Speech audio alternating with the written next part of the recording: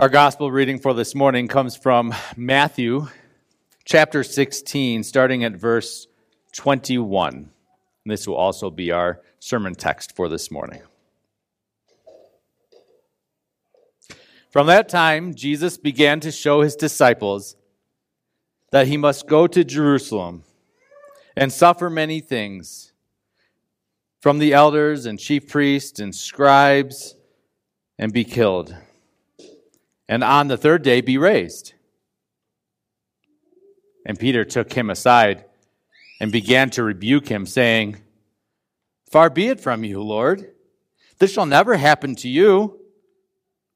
But he turned and said to Peter, "Get behind me, Satan.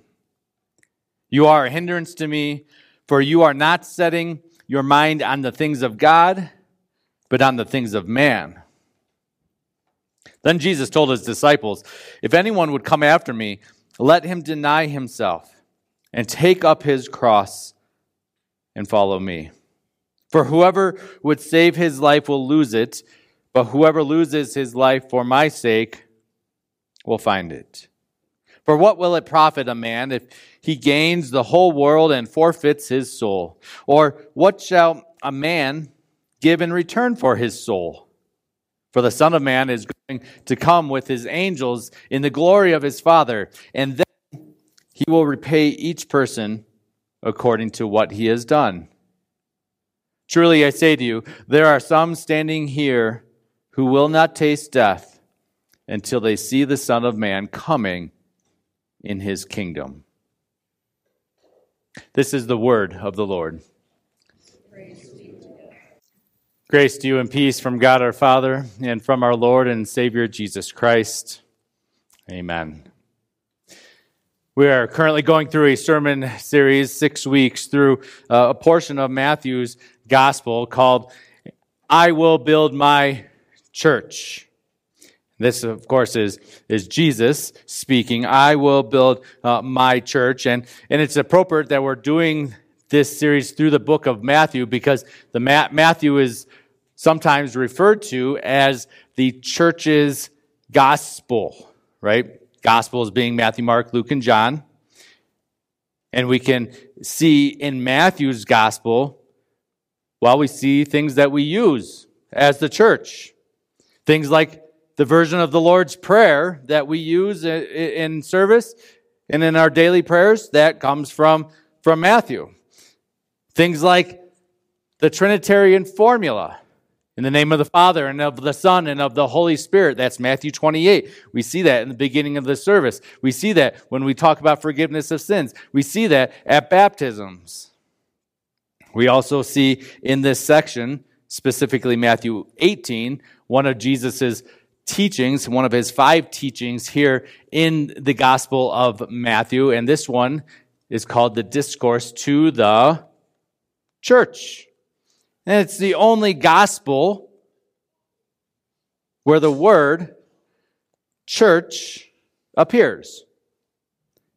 It appears 2 places, Matthew 16 and Matthew 18.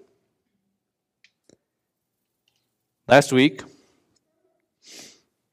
we heard Peter respond to Jesus' question. What was Jesus' question?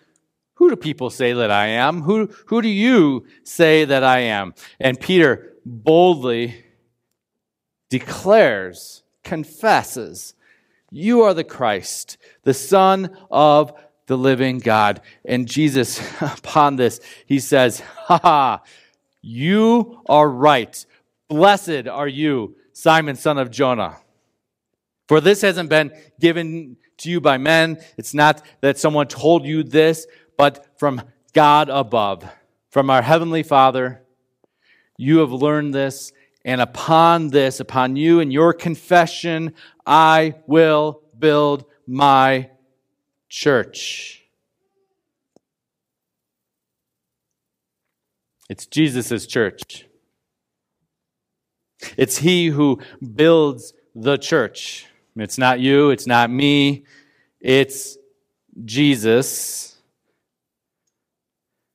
And Jesus is in control. Today's text, right after Peter's bold confession, Jesus goes into what's referred to as his first passion prediction. He talks about the fact that he's going to suffer at the hands of the elders and the chief priests and the rulers. The fact that he's going to die. The fact that he's going to rise again. This is Jesus' first of 3 passion predictions. And just generally speaking, totally a side note here.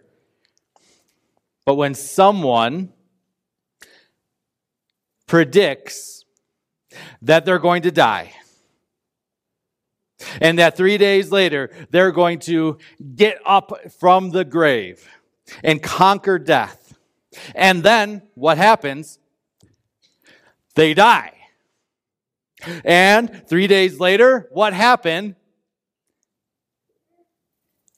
Come on, church. What happened? He got up. He got up. And so when someone does that, when they talk about that in advance, maybe we should take time to listen to the rest of what that person has to say, right? Just a thought. However, the disciples at this time, they didn't know what we know. They didn't have the advantage of time and distance and where they can look back at this and see the events of Christ. And so when Jesus shares that he's going to Jerusalem, that he's going to suffer, that he's going to die, this is not at all what they had envisioned. This is not what the Christ in their mind was supposed to do. The Christ was supposed to be a king from the line of David, right? So Peter, he said the right words. You're the Christ, the Son of the living God. However, he did not, and the disciples did not have the right thing in mind about what the Christ should do.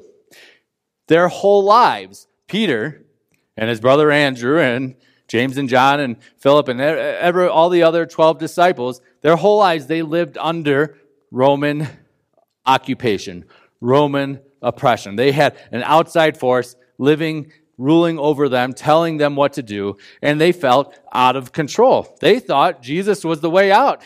Jesus was going to be the answer. Jesus was going to overcome Roman occupation. And not only this, but Peter and all the other disciples, they lived under the oppression of the religious leaders. They thought Jesus was going to set things straight and rule appropriately, kindly, graciously, mercifully. So in their mind, a king, a Christ, a Messiah who suffers, who dies, that does not fit their plan. And they start to feel out of control.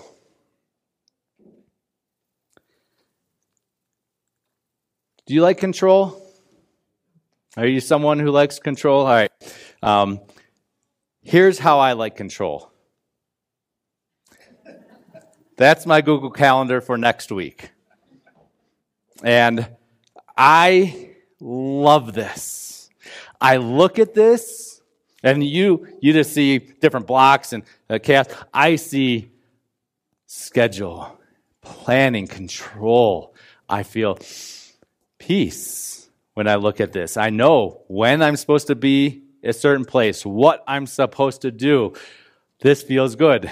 Oftentimes, Eden and I, hopefully weekly, if I can control it, have a calendar check. And we talk about our week ahead. And when something new comes up, my question is it on the calendar? This is how I feel a sense of control. How do you feel control in your life? Maybe you're someone that feels control by checking the stock market regularly in your investments. Might need to move these stocks around a little bit and feel a little bit more in control. I don't know. Are there other ways that you seek to be in control? Maybe you're a planner. Maybe you have a task list that you like to write out, and you can check off the tasks that you have to do. Those are various ways to feel in control, and it's nothing wrong with control to a point. We're called to control ourselves, to control our passions. We're called to live lives of self-control. But there are things in life that can make us feel out of control. If you're a kid and you're a minor and you're living with your parents, and they say, you know what, Daddy's taking a job across the country, we're going to move, you might feel a bit out of control. What about my friends? What about what I know, the school I go to, the sports? I feel out of control. Or if you're a parent and you like to have your day planned and you've got things somewhat organized, but then all of a sudden in the middle of Target, your toddler starts throwing a temper tantrum and they're lying on the floor and they're kicking and they're screaming and they're crying. And what do you feel? You feel out of control. When there's layoffs at work and you're wondering, am I next? Am I the next one to be let go? Then there can be feelings of being out of control, or health issues can make us feel out of control. Maybe some of you look at our country today and you see the way things are going, the morality of the country, the voting of the country, the election, all these sorts of things, and you feel out of control.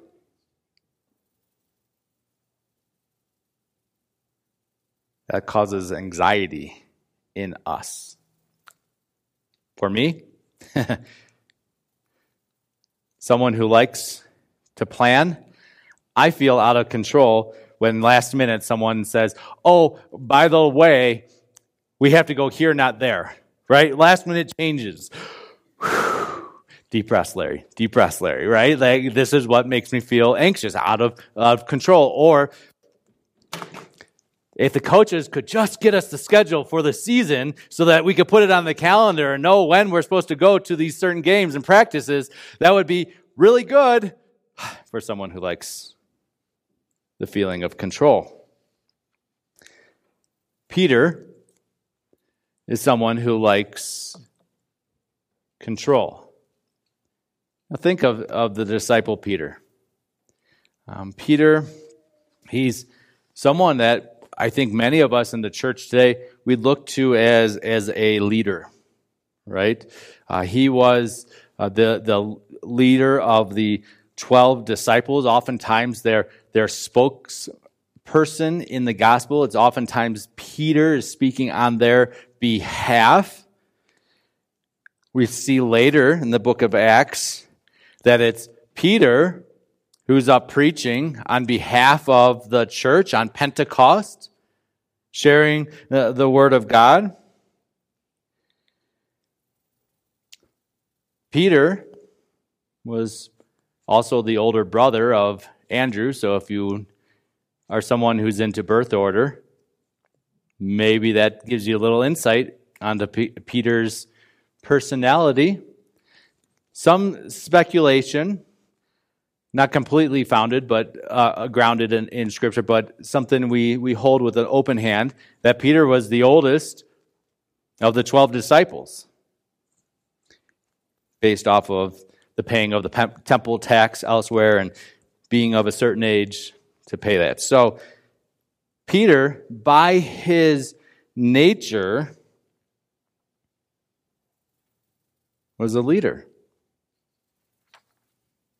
When Jesus says this, predicts his passion, what does Peter do as a leader? Jesus, come over here. Let's talk. All right. Matthew tells us Peter rebuked Jesus. I mean, if nothing else, Peter had some intestinal fortitude, right? Like the fact that he did that. He pulls Jesus aside, he rebukes him, and said, far be it from you, Lord. Or other translations can say this, Lord, have mercy. No way. This shall never happen to you. Peter, he fancies himself as God's defender, as Jesus' defender. He's going to come alongside with him and make sure that Christ can be the Christ, the King that Peter has envisioned. And as soon as he says that, Jesus calls him flat on the floor. Get behind me, Satan. Ouch! Just a few verses ago, Jesus was praising Peter for his bold confession that Christ, the Son of the God. Now he's calling him Satan. Sometimes this is referred to as the second temptation of Jesus. The first one being from Satan himself, Matthew chapter 4, in the wilderness. And what does he say to Peter? He says, you're a hindrance to me. Now, the Greek word, it's worth understanding here what Jesus is doing. There's a little play on words. He's calling Peter a stumbling stone. He had just said, you are Peter, and on this rock I will build my church, right? Peter, Petra, little rock, that's his nickname. What's his nickname? His nickname is Rocky, if you will, right? The rock that Jesus is going to build his church upon. Now Jesus says, nope, you're a stumbling stone. You're going to trip me up if you keep going this way. Get behind me. Peter at this point isn't Rocky. Peter at this point doesn't have in mind the things of God, but the things of man. Jesus goes on addressing the whole group now, and he says, if anyone would come after me, let him deny himself and take up his cross and follow me. If you want a definition of discipleship, if you want a definition of following Jesus, in church, we are all disciples of Christ. This verse is the definition of discipleship. Deny yourself, take up your cross, and follow Jesus. And that's hard. To deny yourself the things that you want to do, the things that you have scheduled, the things that you have planned in life, that can be a hit to your pride. And Jesus doesn't pull punches here. He says, deny yourself and take up your cross. Take up his cross. There is no mistaking what Jesus was saying at this point. Peter and the other disciples would have heard this loud and clear. When you take up your cross in that culture, you do one thing. You take up your cross and carry it to the place where you're going to be executed upon said cross. That's like saying today, take your seat in the electric chair. Put the noose around your neck. Whatever. It's hard to deny ourselves. And Jesus at least admits this. But what we can see here is who's in control. Not Peter. Peter wanted to be in control. No, not this way, Jesus. Let's go that way. And Jesus says, get behind me. I'm in control. I am leading today.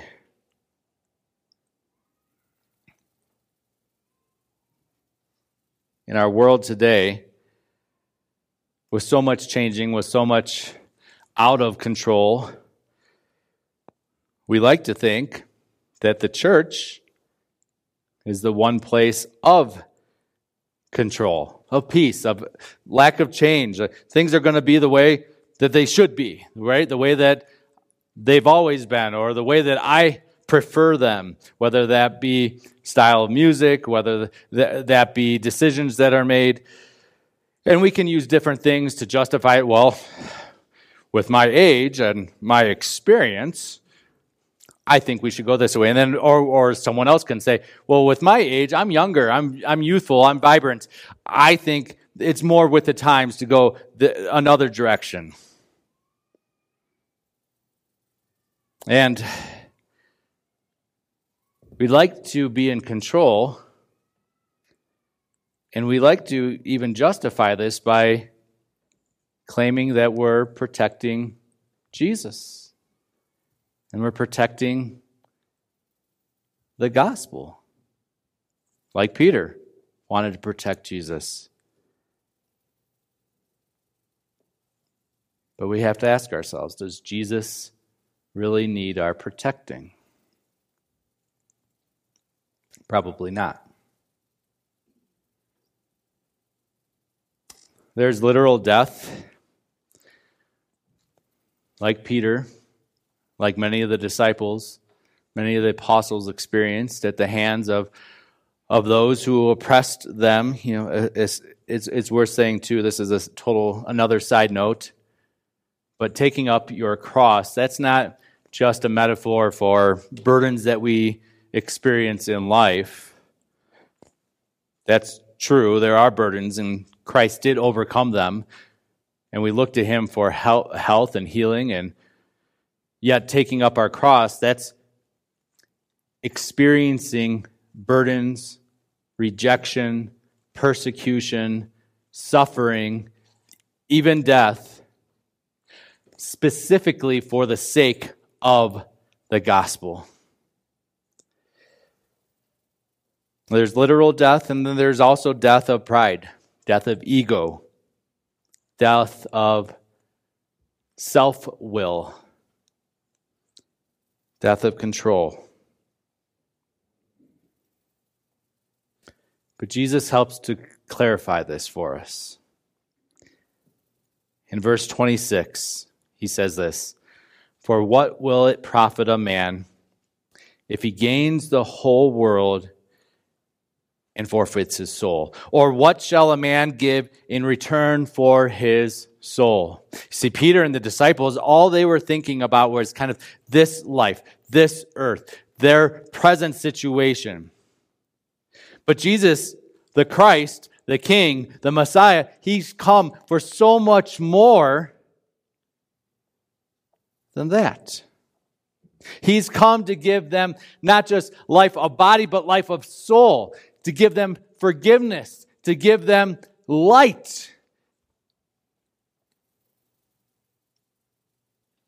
And Jesus does this through his death on the cross. Peter thought, a king doesn't die, a Christ doesn't suffer.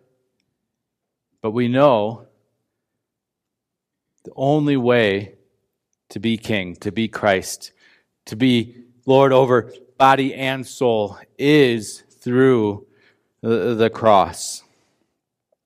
And Jesus, when he calls us to bear our cross, to deny ourselves, he's not calling us to do something that he doesn't do himself. Jesus is willing to go this very path for us.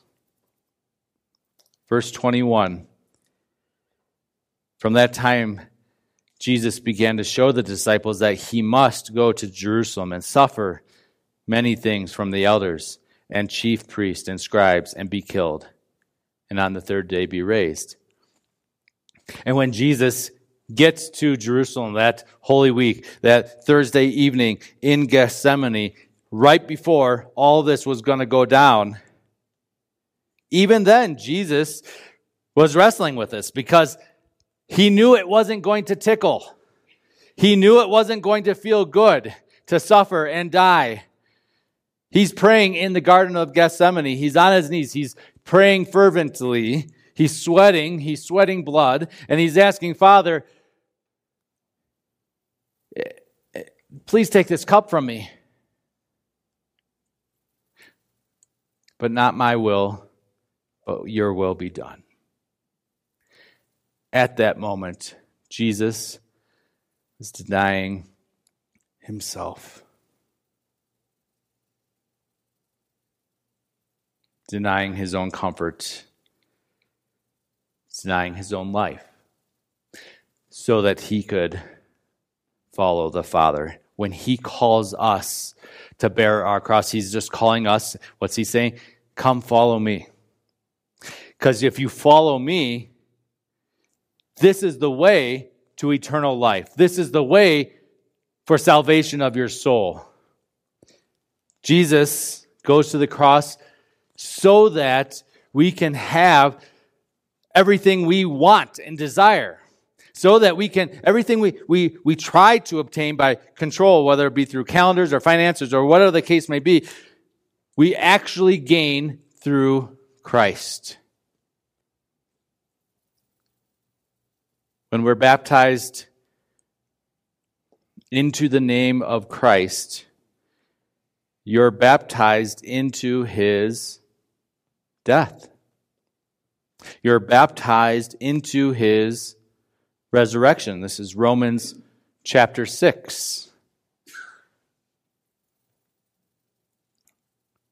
When talking about baptism, Luther talks about it this way, that in baptism the old man is being drowned and the new man is being brought up to life in Christ.